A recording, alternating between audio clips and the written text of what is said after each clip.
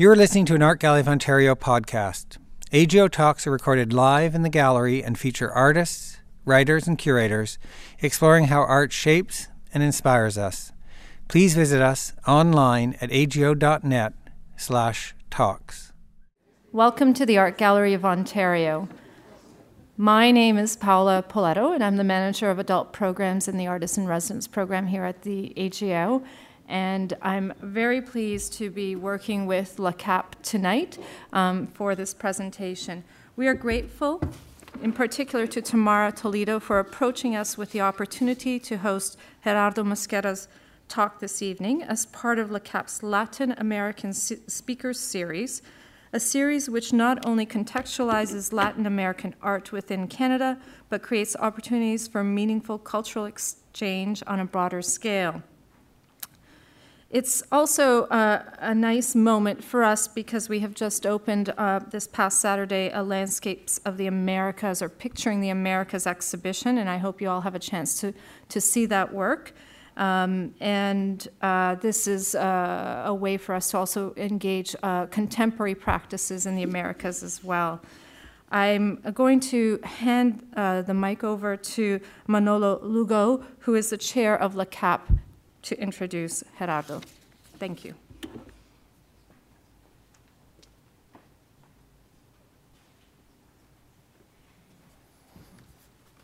Thank you, Paola. I would like to acknowledge your presence on the ancestral lands of the Huron-Wendat and Seneca First Nations and the Mississauga of the Credit River. Welcome, everyone, to the 8th season of the Latin American Speakers Series. Tonight's lecturer is Gerardo Mosquera. My name is Manolo Lugo, and I am the chair of the board of La Cap. La Cap has been programming this series in order to offer opportunities to engage with, learn, and interpret contemporary Latin American art. Our guests are invited to share their work through lectures, audiovisual presentations, discussions, interviews, workshops, and one-on-one studio visits with local artists and practitioners. Please take some time to look through our program for upcoming lectures with artists J. Castro and Minerva Cuevas. We're fortunate to have our guests this year also participate in exhibitions in Toronto, for which La Cap is launching its new gallery space on Queen's Quay and Yonge Street. I urge you all to attend the inaugural exhibition at Sur Gallery, entitled Sportsmanship Under Surveillance, on June 27th of this year, so this upcoming Saturday. The exhibition will run until August the 8th, 2015, and all the information is on our website. So be sure to pay it a visit. I'm sure you will be delightfully surprised. Today's event is co-presented by OCAD University, the Latin American Canadian Arts Projects, and the Art Gallery of Ontario. I would like to personally thank Paola Aron Badin for all her support in the realization of this event, as well as the Office of the President of OCAD University, Dr. Sarah Diamond. I would also like to thank Michael Nguyen and Kathleen McGlenn from the Art Gallery of Ontario. Gerardo Mosquera occupies a special position within the hemispherical critical landscape due to his role both within Cuba as well as in the context of the Americas. In the 1980s, he contributed to the renewal of Cuban art and the consolidation of La Bienal de La Habana, Havana Biennial, an event that would become in the 1990s one of the most important reference for hemispheric artistic practice, and that of the developing world. Since then, his name has been associated with the renewal of the gaze with which North America has traditionally seen the art of Central and South America. Until then, linked greatly to the magical and the religious. Ante America, an itinerant exhibition co-curated in 1992 by Mosquera at the Queens Museum of Art of New York, now the Queens Museum, can be considered the point of departure from which a new vision of the artistic cultures of the American continent emerged. This exhibition also introduced Caribbean art production to the exhibiting rhythms in the Americas. Today, Mosquera is considered a beacon of critical production in the nations, considered the periphery, or the global south. Without further ado, please help me welcome Gerardo Mosquera.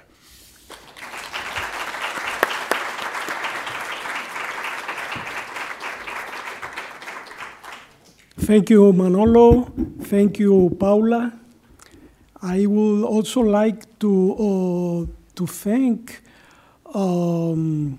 LACAP and very especially Tamara Toledo for this invitation. And I want to recognize the tremendous effort that Tamara has been doing for many years to bridge Latin American art and the Canadian art world and the Canadian scholarly milieu. And I will also like to thank the Art Gallery of Ontario for this opportunity of being here with you to discuss the birth of the Havana Biennial. You know, at the moment, the 12th edition of the Bienal, I'm going to be more short, to say Bienal in Spanish, to refer to the Havana Biennial along my talk. So the 12th edition is now up, and I will refer to the three first ones as an utopian project that made a historic contribution to world art. I'm sorry to tell that I have no images. It has been said that we are living in the age of the image. So since I am old, I will go back to the age of the text. And we'll read some ideas just to be more precise and articulate. There is a certain amount of idealism in every biennial, even in every exhibition. Donna de Salvo has said that curators trade in ideals. This idealism comes from narratives of enlightenment and humanism that have been deeply built into art. In his report on the 1997 Bellagio conference, Michael Branson underlined the opposition between the realistic approach to curatorial issues of the curators who participated and the heroic, in some cases messianic ambitions of the biennials they were curating. Although we are now living in more cynical times, it is true that around every biennial hovers a fairy feeling that the event will contribute something positive to the spirit or even make this world better. Difficult task. On the other hand, the practical goals of biennials are frequently the result of optimism about the functional possibilities of culture, which sometimes prove to be a failed myth, in the short run at least. Is the fact that some 200 periodic contemporary art exhibitions, the so-called perennials, this is a new term that has been coined to refer to big periodical international exhibitions, because not all of them are biennials. We have triennials, we have documenta every 5 years, etc. But we have around 200 of them in the whole world. But are they the consequence of the need for art or just the use of art? This is an open question.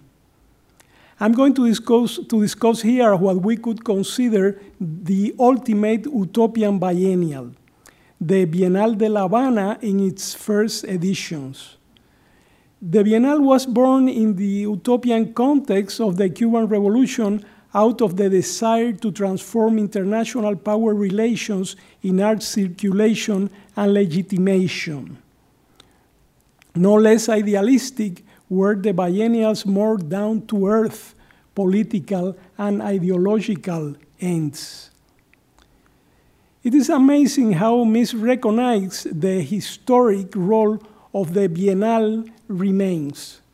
The event, which recently celebrated its 25th anniversary, is now well known internationally and enjoys a certain sex appeal due to its location, but despite its large scale, it is mostly considered a minor, somewhat messy biennial.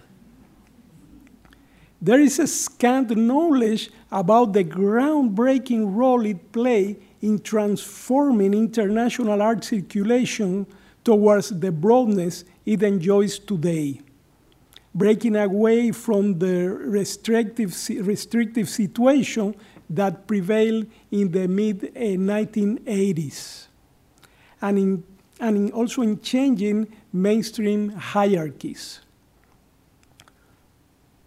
Hopefully, the development of exhibition studies as a new scholarly discipline will eliminate the itinerary of silence, as Gayatri Spivak would say, that the biennial has suffered, probably because of its marginal situation and its being too revolutionary in several senses, among them the circumstance that it was happening in Cuba.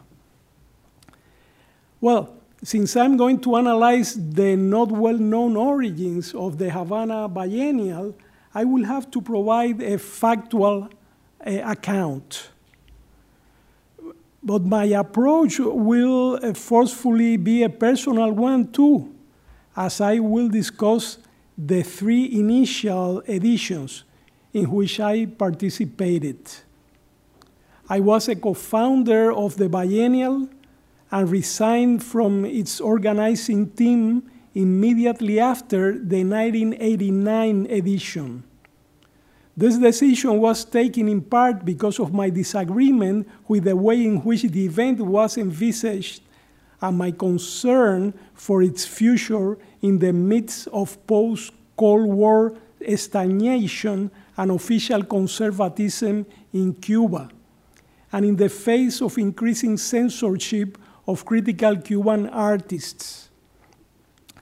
So, perhaps I am in an almost contradictory position to discuss the Biennale's initial editions. Added to that, I am very critical to the way in which the Biennale has developed up to the most recent edition. The creation of the Biennale was suggested by Fidel Castro himself, without his having a full idea of its implications. It was the last and most ambitious international cultural event focused on Latin America and the so-called Third World that was launched by Cuba, a country well known for organizing international conferences, symposia, and congresses of every kind and in all fields as a way of publicizing its political messianism and crafting a positive image of itself. Representation has always been a priority for the Cuban regime, and its practice has surpassed the country's scale and economic capacity. Before the Biennale, there were international literary awards, international theater, film, and music festivals, and cultural journals, some of them running since the 1960s. Many are still in place, and the Latin American Film Festival has maintained its relevance at the regional level and beyond. During the 1960s and early 70s, such institutions as Casa de las Americas and the Cuban Institute of Art and Film Industry exercised a top cultural and ideological influence in Latin America. Before the creation of the Bienal, there was no big international event in Cuba dedicated to the visual arts, although there were Latin American print and photography contests, which included exhibitions organized by Casa de las Americas for many years. Cuban painter Wilfredo Lam's death in Paris in 1982 triggered the Biennale's foundation. The son of a Cuban black woman and a Cantonese immigrant, and an artist who used modernism to launch a third world imaginary, Lam was the perfect ethnic, cultural, and artistic symbol to inspire the event. The Cuban government rushed to appropriate his name when he passed away and launched a resolution creating the Centro de Arte Contemporáneo Wilfredo Lam in Havana, with the mission of researching and promoting art produced in the so-called Third World. The Bienal was the center's main assignment. The first edition was organized very fast in 1984 by the Visual Arts Division of the Ministry of Culture under Beatriz Aulet's direction, simply because the Lam Center had only a legal existence at the time. It thus became the fourth consistent large international biennial, after those of Venice, Sao Paulo, and Sydney, and the sixth international periodic art event to be established, following in the footsteps of the aforementioned biennials, the Carnegie International and Documenta. The Bienal, like the other international cultural events in Cuba, was funded by the Cuban government, which in turn was subsidized by the USSR at the time. Being a socialist country with a state-run centralized economy, it was easier for Cuba to access government resources to organize such large events. The reason for the Cuban regime's intense expenditure in cultural activity has always been ideological, with a strong international side. We can consider this to be either utopianism or political expediency, or both. However, we would be restricting our view on this policy if we were merely to think that its only purposes were to promote socialist ideas, to fight against the isolation imposed on Cuba by the US, to showcase a positive image of the country, and to co-opt Cuban and Third World intellectuals. Since the revolution in 1959, Cuba has been an outpost for ideological struggles by virtue of its combination of geographic location and political messianism. The Cuban Revolution has always had an expansionist agenda and has been involved in revolutionary warfare and subversion throughout the world. Beyond obvious differences, the arts were approached in a similarly aggressive way. The Bienal took advantage of the facilities and networks that were established to implement the Cuban state's geopolitical goals, especially its immense web of embassies throughout the world, a network comparable in scale to that of larger powers and absolutely beyond what might be expected of the country given its size and resources. This network, with its diplomats, buildings, transportation and communication facilities, and local connections in many countries, was instrumental for the biennial's organization. If during certain periods Cuba maintained considerable political autonomy, by the 1980s it was fully within the Soviet bloc. However, Cuba was a strange member of the bloc, a Caribbean country with a very distinct culture, the most Spanish, and simultaneously one of the most African Latin American countries, located only 90 miles from the United States, its clocks showing the same time as New York, with a long and consistent modernist tradition beginning in the early 20th century. The Cuban Revolution produced one of the toughest and most radical regimes, but since it happened in a Caribbean country famous for its music and nightlife, it was also, as Che Guevara proverbially put it, revolución con pachanga, revolution with a party.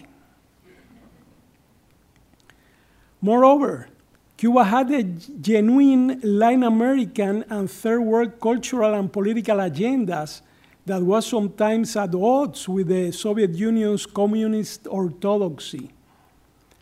And as part of the role of beachhead for communism and USSR policy that Cuba had always played, its peculiar character was used in those days to try to make Cuba into a third world leader.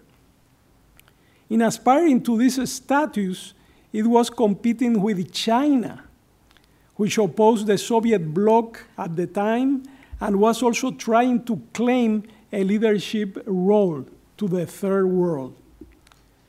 This confrontation was the reason why neither Chinese artists nor artists of Chinese descent were invited to the first biennials.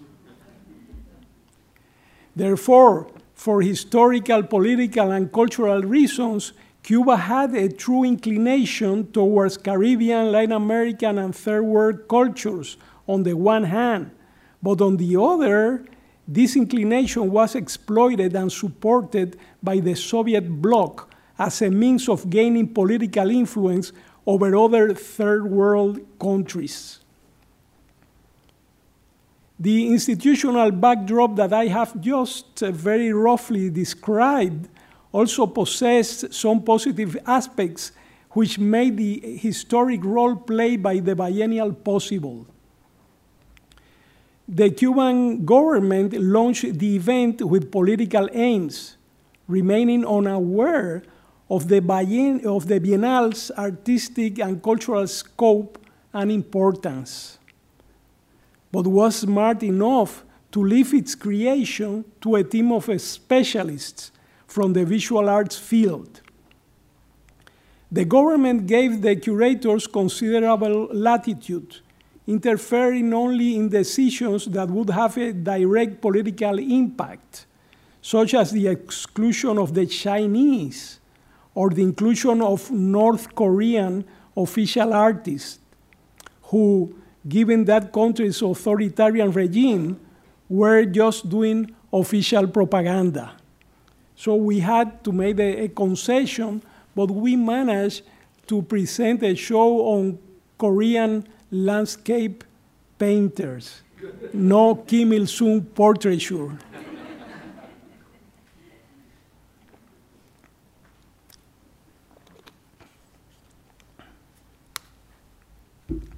Well, such a policy has been typical of the Cuban government since the revolution. It has generally allowed the arts a considerable degree of freedom, despite the fact that it has gone through numerous repressive episodes. It was also clear that in organizing an event dealing with such a vast range of countries and artists, it would not be possible to maintain a restrictive Marxist ideological frame. For example, a text in the second biennial's catalog began by invoking Allah and stated that the main purpose for an Iranian Muslim artist was to access a divine condition. So the Bienal was conceived as an open space for contemporary artists, critics, curators, and scholars from Africa, Asia, the Caribbean, Latin America, and the Middle East, as well as their diasporic communities in Europe and North America. Space to meet and become acquainted with each other's work and ideas beyond questions of ideology or sheer politics. This was the Biennale's most important aspect. But the event was also pragmatic in the sense that it responded to the practical need to create a platform for research and promotion at a time when artists from the so-called peripheries, which are most of the world, were unknown beyond their own local contexts. Of course, by so doing, the regime was successfully contributing to fulfilling its political goal of becoming a third world leader. At the same time, however, the Bienal was satisfying a critical need for contemporary art outside the mainstream and was giving room to a sincere commitment by the Bienal's curators to work inspired by a vision that they considered of global importance. The Bienal thus embodied a convergence of governmental politics and a plausible commitment to transform the circulation, knowledge, and legitimation of contemporary art on a global scale with a vision for the future. The Centro Wilfredo Lam reported to the Ministry of Culture, created in 1976. The Centro's director, and therefore the biennial's director, was a Communist Party member trusted by the ministry.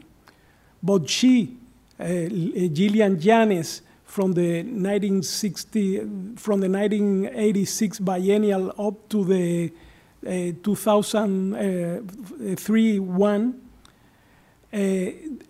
so Gillian, the curators, and other specialists had the chance to shape the Bienal conceptually and in practice with considerable freedom.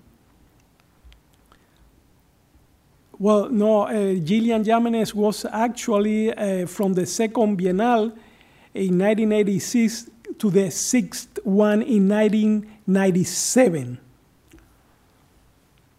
It is crucial to consider that the Bienal was born in the context of a radical cultural renovation being carried out in Cuba by a new generation of visual artists and critics that had emerged at the end of the 70s. The so-called New Cuban Art transformed forever the conservative, ideology-oriented official culture that had prevailed during the decade, pushing the Ministry of Culture to cultivate a more liberal policy. The young emerging artists developed a critical, postmodern, internationally open approach in the 1980s that expanded from the visual arts to the rest of the arts and continues today. This was really crucial. It was not only a vision about a role for the biennial, but it was also about a context, which created a very favorable ecology for the event to develop its mission.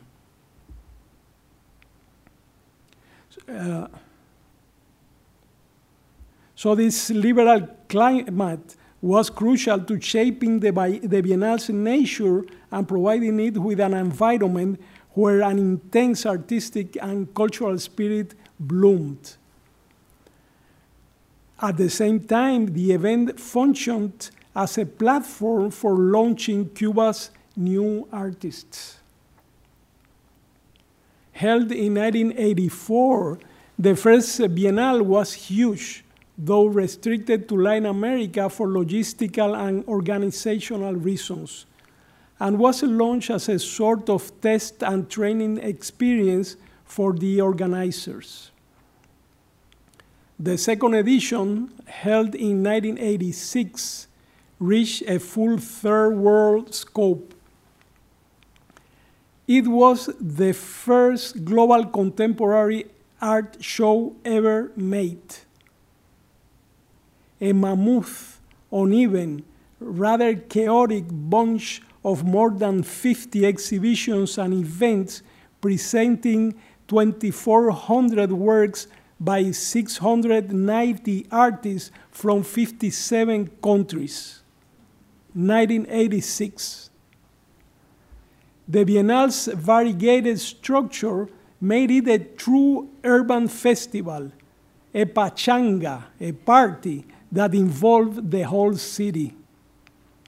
More importantly, never before had artists, curators, critics, and scholars from so many places, Beirut, Brazzaville, Buenos Aires, Jakarta, and Kingston, to name a few, met horizontally.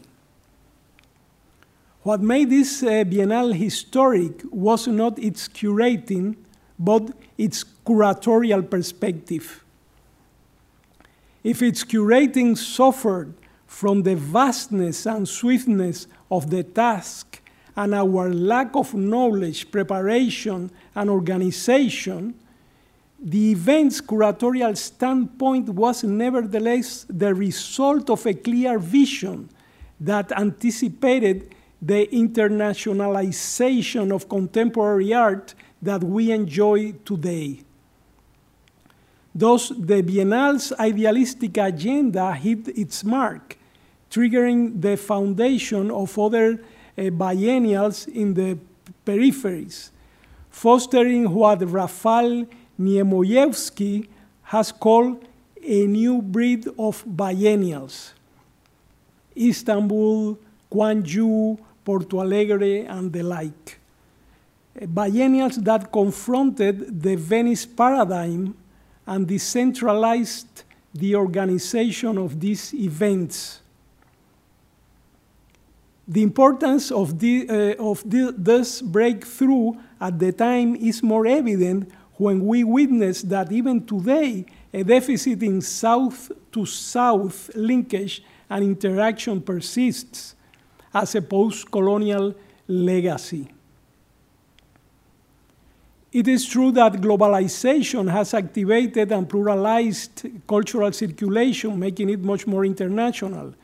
However, it has done so to a great extent by following the channels designed by the globalized economy, reproducing its power structures.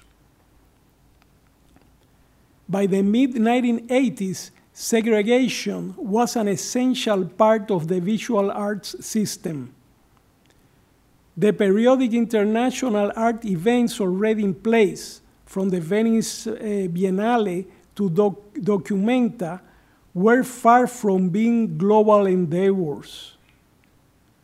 This was not only because the participating artists were mainly from Western backgrounds, since only 5% of the artists who had participated in them at the time were not from Western Europe or North America. This is a very impressive number. But also because this event's idea of art was restricted to the Western mainstream, and their organizers were not interested in exploring what was going on elsewhere. Thus, the Biennale created a new, truly international other space, while acting at the same time as a gigantic Salon des Réfugiés that involved most of the world.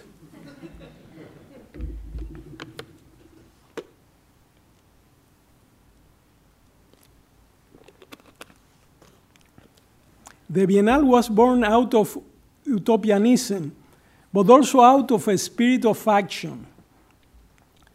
We thought at the time, if we are marginalized, then let us create our own space, our own networks, values, and epistemes, and cast them into the world. a goal that we have only very partially achieved. If in those days the Bienal only included artists from the third world, this was done in order to confront their exclusion and lack of intercommunication and networking opportunities, not because the event organizers considered that there existed a third world art as a distinct ontological category opposed to a Western art.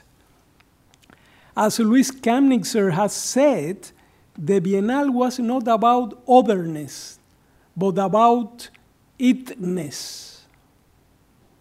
The Bienal, of course, recognized and emphasized artistic and cultural differences, but within a shared post-colonial practice of contemporary art, thereby providing little room for traditional or religious aesthetic symbolic productions.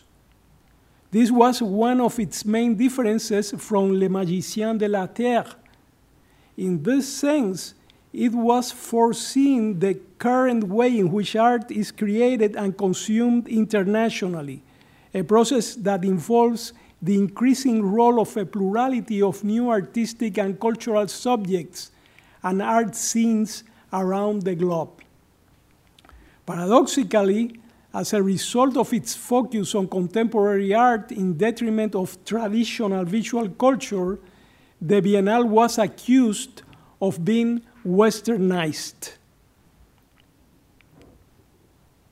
The third edition of the Bienal took place 1 year later than originally planned, in 1989. If you look into the history of the Havana Biennials, you will see that it happened to be more of a triennial than a biennial, because it's always delayed. At the time I was there, I was insisting, let's organize a triennial, not a biennial. But then my point was rejected with a very good argument. The director told me, Gerardo, if we try to organize a triennial, it will happen every 4 years.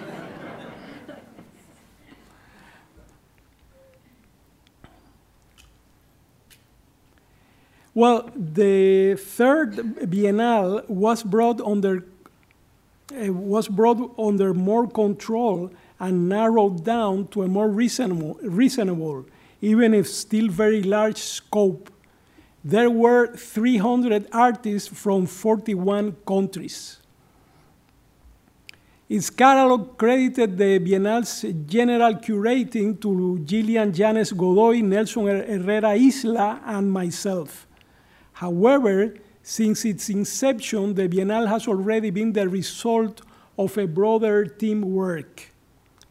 The general curators traveled throughout different regions in the world and came back with information and recommendations.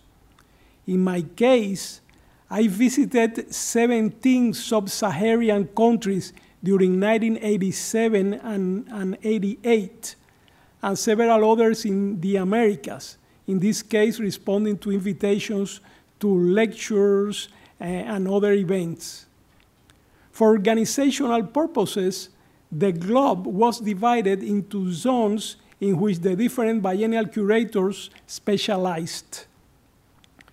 An important part of the curating was indirect, performed through researching the significant amount of documentation that the Wilfredo Lam Center was collecting, and by examining applications sent by artists from all over the world who responded to a public call. Since the Bienal was an ensemble of different exhibitions, conferences, seminars, workshops, and interdisciplinary events, young curators were also engaged in organizing them, together with the so-called general curators and other staff members. This team spirit reached beyond the Wilfredo Lam Center staff, as we actively consulted curators, critics, scholars, artists, and other experts from different countries and from other institutions in Cuba and around the world. We were curating with our eyes, going to the places, but also with our ears, so listening to what the experts in the context in the different countries were telling and recommending to us. In spite of all this, there was plenty of improvisation and lack of curatorial rigor, especially in the main show, where the works were often badly displayed and protected with no consistent exhibition design. The technical deficiencies and the shortages typical of communist countries affected the curatorial process. From 1984 to 1989, all the biennales were curated by the Wilfredo Lam Center staff. This system has continued since then, but with a more institutional, anonymous, and centralized style, focused on the Centro's director. This scheme reproduces the country's own centralized political system and shows the organizers' apprehension about opening up to the participation of foreign curators. The Biennale has paradoxically become a global event that is always curated by almost the same official Cuban team. While most international biennials present themselves as less canonical, more autonomous spaces than contemporary art museums, on the basis of the guest curator's role in their organization and their less institutional and more flexible framework, this is not the case with the Havana Biennale. As a result, a lack of curatorial focus and of rigorous, uncompromised selection of artists has always afflicted the Biennale. All the more, its centralism has predisposed the Biennale to a certain authoritarian, bureaucratic, and even repressive stance, as was evident in the cases of indirect or blatant censorship that have occurred in the last editions.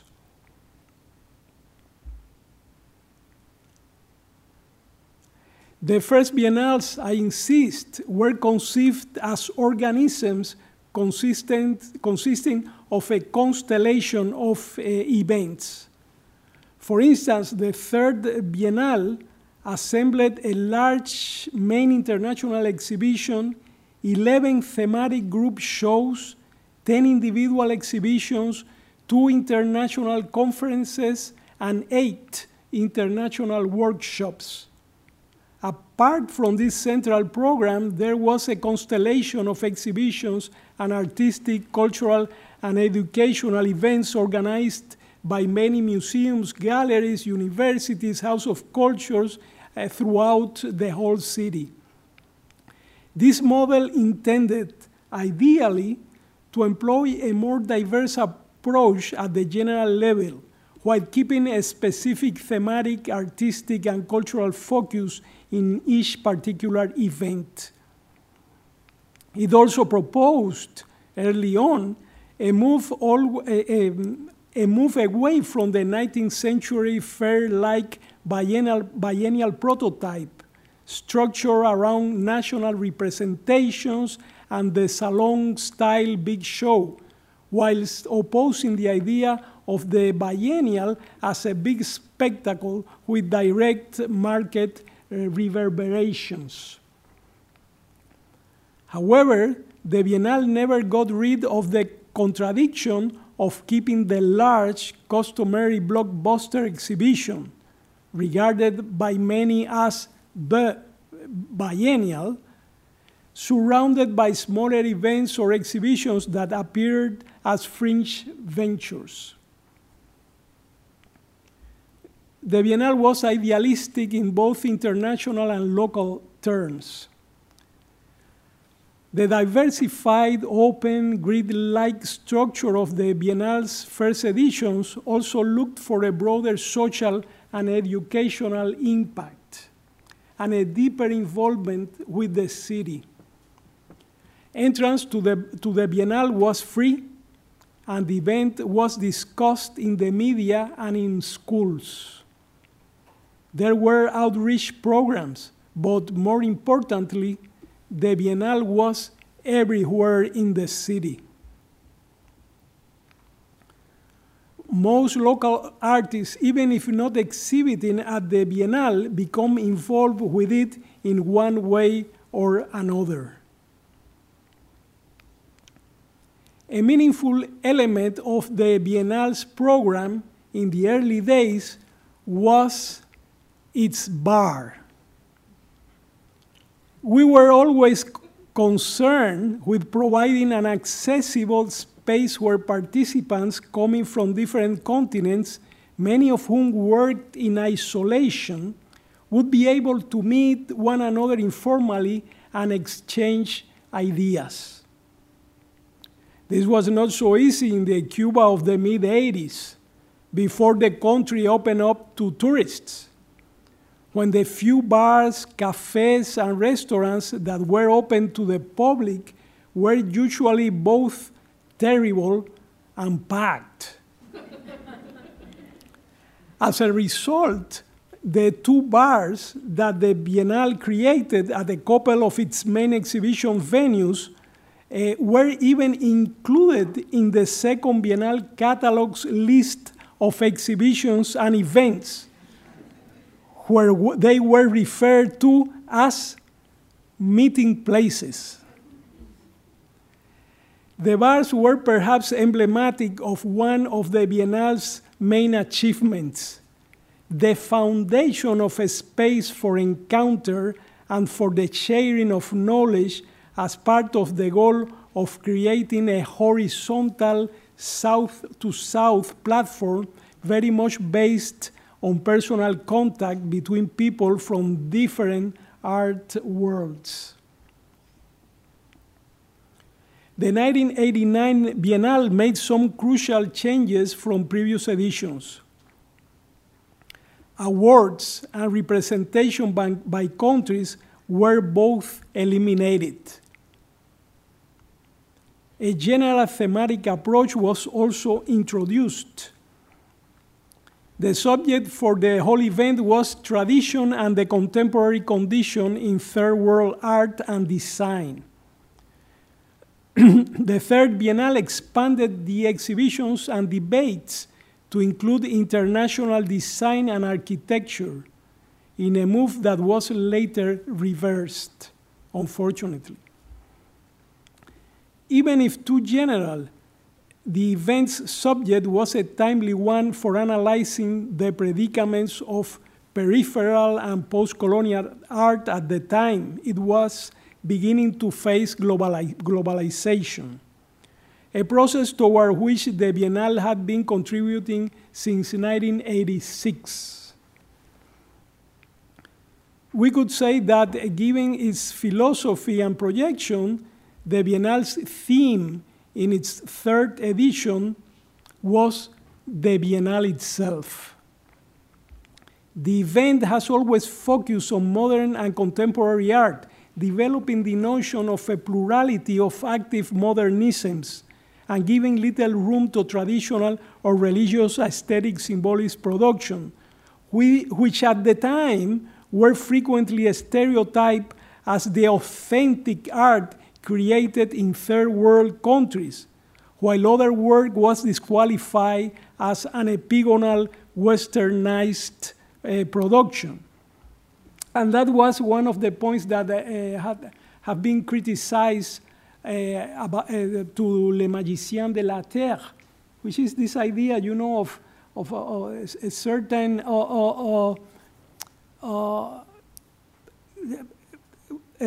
a will to put together traditional art practices, which are really religious practices or social practices, together with contemporary ones. So we were more aware about, trying to support the contemporary practice in the post-colonial countries, which was so important and was overlooked both by those who were looking into those countries' culture, but who prefer the so-called traditional cultural production, and the curators and institutions working with contemporary art. Another significant change brought by the Third Biennale was that European and North American artists with Third World diaspora backgrounds, such as those identifying themselves as black artists from Great Britain, were included, as was the Border Art Workshop from San Diego and Tijuana. This move was crucial in order to open out our geographic notion of Third World, incorporating the porosities brought about by migration and its cultural transformations.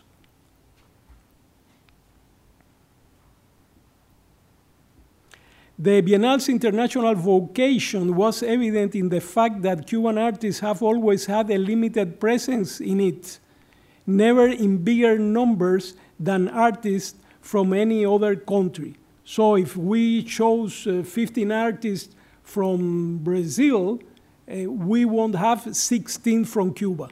So that was a fixed rule. We managed to show at the Biennale the new artists who were transforming the cultural status quo in Cuba instead of the established, somewhat official ones. And it was difficult for us curating the Biennales at the time. The emerging Cuban artists caused a great impression on visiting curators who invited them later to exhibit abroad. Of course, this also occurred for artists from other countries, proving that the Biennale was working as a space where peripheral, generally ignored artists were valued by curators and critics from other peripheries and from the artistic centers. However, since central curators had money and solid and active institutions behind them, they were much more able to scout talent than their less provided for colleagues. This situation contaminated the Biennale, turning it increasingly into a showcase of third world art for European and North American curators, galleries, and collectors, following Cuba's own economic reconversion toward tourism. In 1989, however, the new Cuban artists were trespassing over the boundaries that the Cuban regime was prepared to tolerate. Their criticism of Cuban society and their deconstruction of the nation's official rhetoric had become too radical for an authoritarian military regime and was consequently suppressed. Even if the Biennale was a particularly tolerant space due to its international implications, in the third edition, Cuban artists with hard-hitting critical work, which meant most of them, were ghettoized in a group show called The Tradition of Humor, together with cartoonists, some of them official. This decision was imposed from the top as a way to divert and reduce the artist's social and political impact in the Biennale. It was a sign of the repressive backlash that was going on in Cuba, which a little later imposed drastic censorship on some shows, while liberal Ministry of Culture officials, such as Vice Minister Marcia Leiseca and Beatriz Aulet, were fired. The most repressive act was artist Angel Delgado's sentence of 6 months in jail for public scandal after a performance, in what felt like a clear warning to artists and intellectuals. And by the way, Tania Bruguera right now is in danger also of receiving a jail sentence in Cuba because of her performances during the current Havana Biennale. As a result, the new artists escaped en masse at the turn of the decade and settled abroad, and the intense, dynamic liberal climate that had prevailed in the 80s changed. Then, and I remember this very well, during the third Biennale's opening days, the Berlin Wall fell. After that, Cuba proved unable to reinvent itself in the new post-Cold War landscape and thus became a fossil. The regime survived and maintained its one-man power system by introducing minor changes to keep everything the same, instead of responding to new challenging times. Cuban art's golden age was over. Even if such a dramatic diaspora made Cuban cultural authorities readjust their policy to more permissive standards, the limits for radical artistic practice in Cuba became apparent. For me, it was contradictory to continue working for the Biennale after what happened, especially since, as an art critic, I had been an advocate for the new critical art. This was one of my reasons for resigning after the 1989 Biennale, together with an erosion of trust that I experienced as a result of other incidents. Also, even if I had always been a radical component of the Biennale's team, my transgressive spirit was escalating, becoming more at odds with the prevalent inclinations. In this sense, a main question for me was the following. If we were organizing a groundbreaking biennial, an event that was different and that aimed to open a new space and to challenge the mainstream, why do so by repeating prevailing structures? Why put new wine inside an old wineskin? Why not create something distinct for the needs of a complex constellation of artistic and cultural practices? The Biennale never did this. Although it made substantial efforts in this direction, the issue was never an overall priority for the Centro Wilfredo Lam. On the contrary, the Biennale evolved as a standard international art exhibition instead of seeking new methods and strategies that could experiment and promote actions to transform the market-oriented approach. The Biennale never went drastically enough beyond the big show model, and even its positively diversified structure has been abandoned in recent editions. Workshops, conferences, panels, publications, and outreach programs have been reduced or eliminated, and the broad interaction with the city lost. The last several editions comprised mostly Latin American artists, giving up the effort to create a thorough global approach. As if indicating a ghostly presence from the initial biennial's decentralized configuration and Havana City's involvement, the most interesting aspects of the last editions were the multiple alternative autonomous or semi-autonomous shows and events conceived and organized by artists and young curators in spaces ranging from galleries to private houses in order to take advantage of the occasions and the chance for visibility that the Biennale creates. These events have been too abundant and dispersed to be controlled and repressed, although incidents with the official authorities usually take place. This ghost biennial is usually more interesting, intense, and energetic than the official one.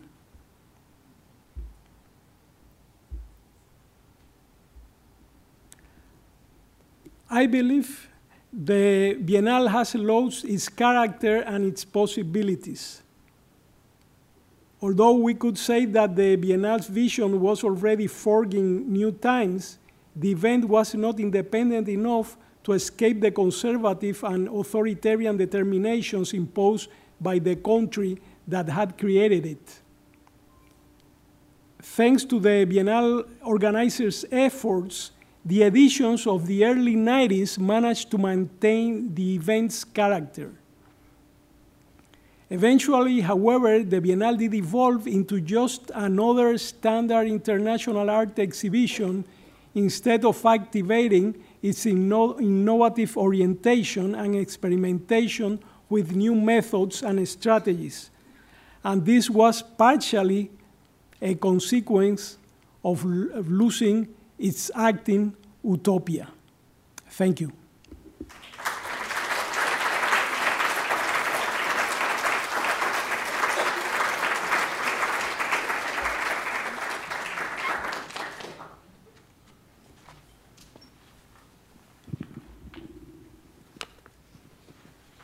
Take questions, and I'll pass the mic. There's one here, and Johnson has a second one if there are any questions.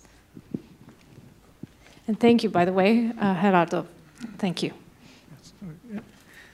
One of the things that the rhetorical efficiency of continually referring to the event as the biennial sort of collapsed two visions of biennial that are running together, and one is, it is the Havana biennial, but it also sounds like it's very much the Cuba biennial, and that seems to be where the incompatibility lies, because the cosmopolitanism that's implied by the Havana biennial and its gathering point in a sort of a place of connection to global art community, but also intellectual discourse. And then you mentioned how it was brought into society by being part of the school curriculum, and I thought, well, does that just happen in Havana, or does that permeate into Cuba? And was that a tension that you felt was never resolved?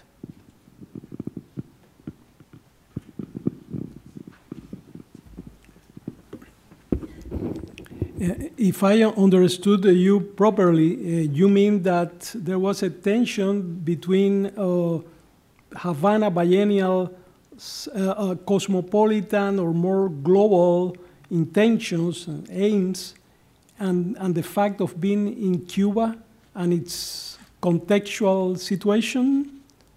No? Yes. Oh, okay. Well, I think,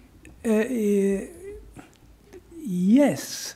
I think that the turning point was that the world dramatically changed, after the fall of the wall. And in my opinion, Cuba, the Cuban Revolution, had perhaps the opportunity of transforming, according to the new times, and propose something that could be more to the so-called third world side, and try to keep its social achievements while, dealing with a new situation. And but what happened is that Cuba, the Cuban regime, kept its Cold War standards and was very rigid in order to, to transform according to the new times. And the Bienal, which is organized by the Cuban government, suffered from that. So there was a certain moment in which there was a vision and there was a mission, and I think that the biennial, to a great extent, accomplished that mission and helped to transform what used to be a very segregated international art world. But then what? What's next? And there, I think that there was a combination of the country's stagnation and the lack of the Biennale's organizers, the lack of vision toward a second step, for the Biennale to accomplish. And that's why, in my opinion, the Biennale transformed itself into one more Biennale where you can go, you will see good art, you will see bad art, but there's no longer any backbone. There's no longer a clear goal. There's no longer a vision, in order to fulfill a role beyond organizing an art exhibition.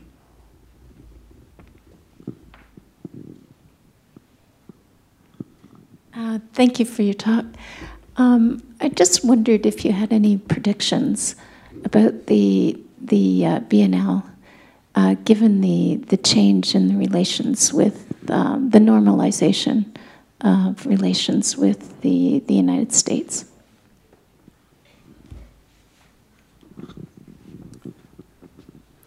Well, unfortunately, what's going on is that the Cuban art world is becoming more and more commercialized, because many, wealthy American collectors, went there to the Biennale, and they actually, bought, the whole lot.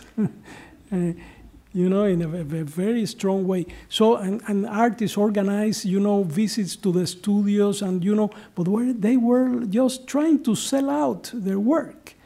And so, to me, the other component of art, I'm not against the market, of course, but this is like the occasion, I just was there, became like a very much market-oriented event in Cuba.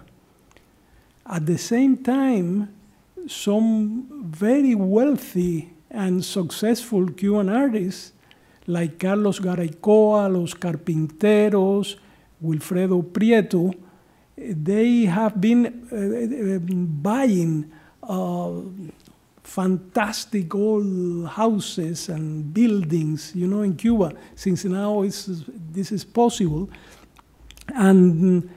And they are, their plan is to prepare those venues to develop independent programs of art residences and exhibition spaces, but out of the very strong commercial inclination which is prevailing in Cuba nowadays.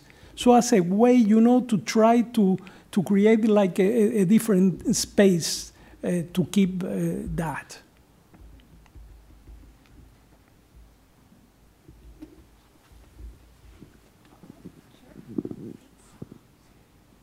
Just as a follow-up, can you envision any kind of,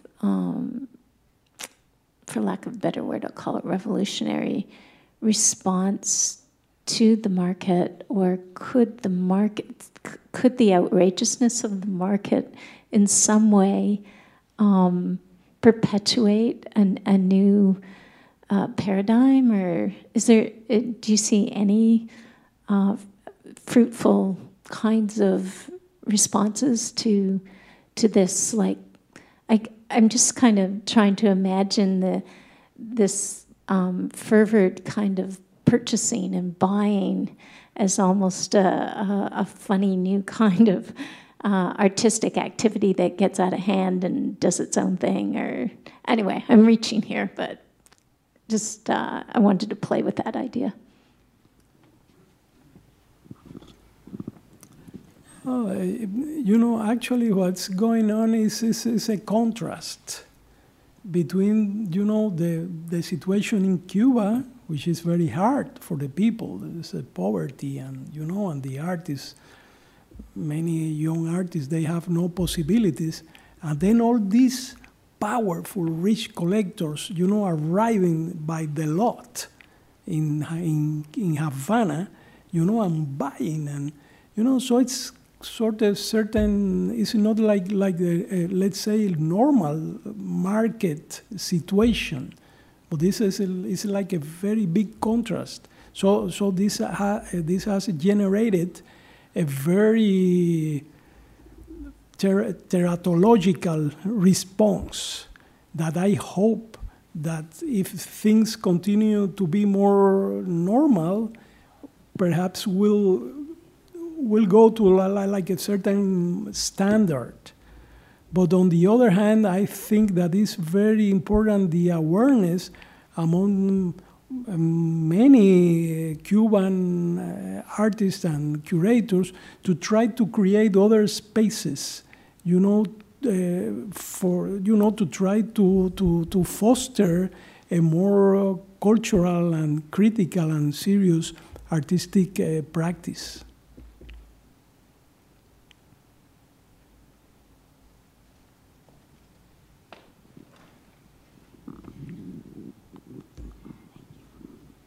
What do you see your role as being now in trying to help this in the situation? Is it through criticism? Is it through maybe trying to help establish these alternative spaces? Or what is your personal action? What would your personal action be in this? Well, I've been mainly, supporting new emerging Cuban artists, but internationally, because since I resigned to the Biennale in 1990, I've been marginalized by the government. So I cannot neither curate, nor teach, nor lecture, nor publish in Cuba. So I am completely out. I am not allowed by the institutions. So what I do is I try to promote and to write about young Cuban artists or include them in international shows, or try to respond to certain problems. To put you a very recent example, I just published an article about Tania Bruguera's case at the Walker Art Center's website. You can look to that website and you can read it there. So in which I was trying to analyze what happened and to give more information about her critical situation in Cuba and support her.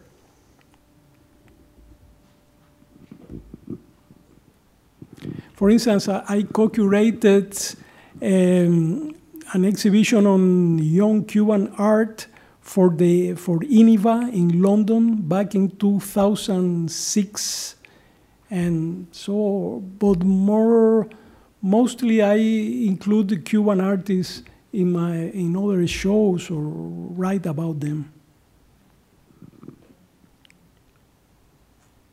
Do you feel like there has been any space for a curatorial rigor within Cuba that's instilled itself? Yes, I do think that there's space for that, and I mean some efforts are taking place, and I think that now with the creation of these new independent spaces supported by these successful Cuban artists, there will be like a more convenient space for young Cuban curators to develop interesting projects. There's a lot of talent, there's a lot of energy. Cuba always is very vibrant culturally, and you know the country is perhaps in a transition and a very difficult moment. But I'm hopeful that the consistency of Cuban culture will continue. We have time for one more question back there. Actually, I have two questions. One is, how important is it for you not to be able to publish in Cuba? Is that detrimental? Why is it so vital?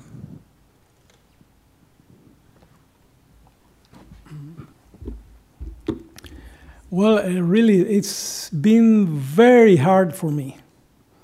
You know, I am not the type of the very nationalistic person, and you know, and I have been writing and in a global perspective, so I am inclined to that. But that said, it's very tough. You know, not to have a country. And it has been really terrible for me as an intellectual. I didn't complain, I just kept working, but really it's a void in my heart.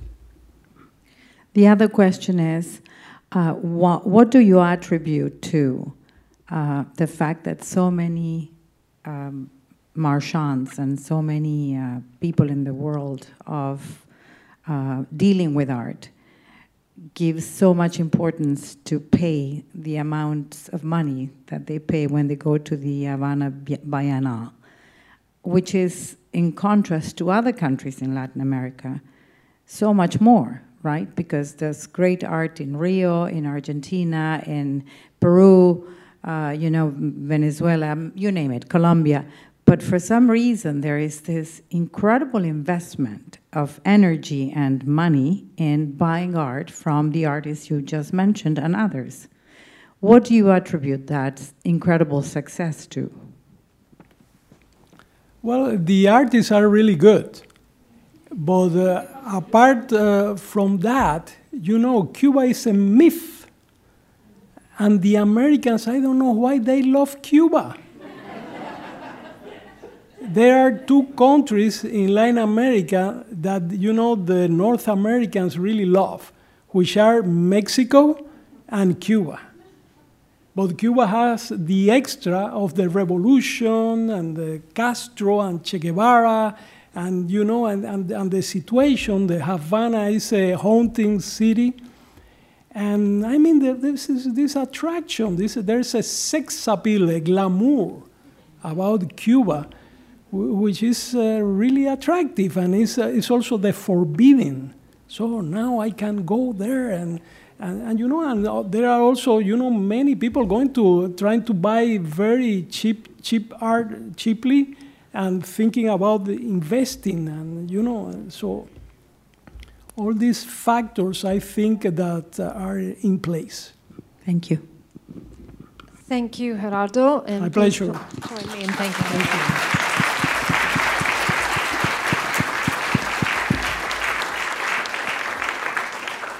And thank you all for coming. Again, thank you to La CAP for partnering with us, and by extension, OCAD as well. I do invite you again to come back and see, if you have not yet seen it, the Picturing the Americas exhibition. And our next talk within the context of the Americas show is by Joseph Boyden on July 29th. Thank you. Good evening. Thank you for listening to this Art Gallery of Ontario podcast. For additional recordings, as well as information on upcoming programming and events, please visit us online at ago.net/talks.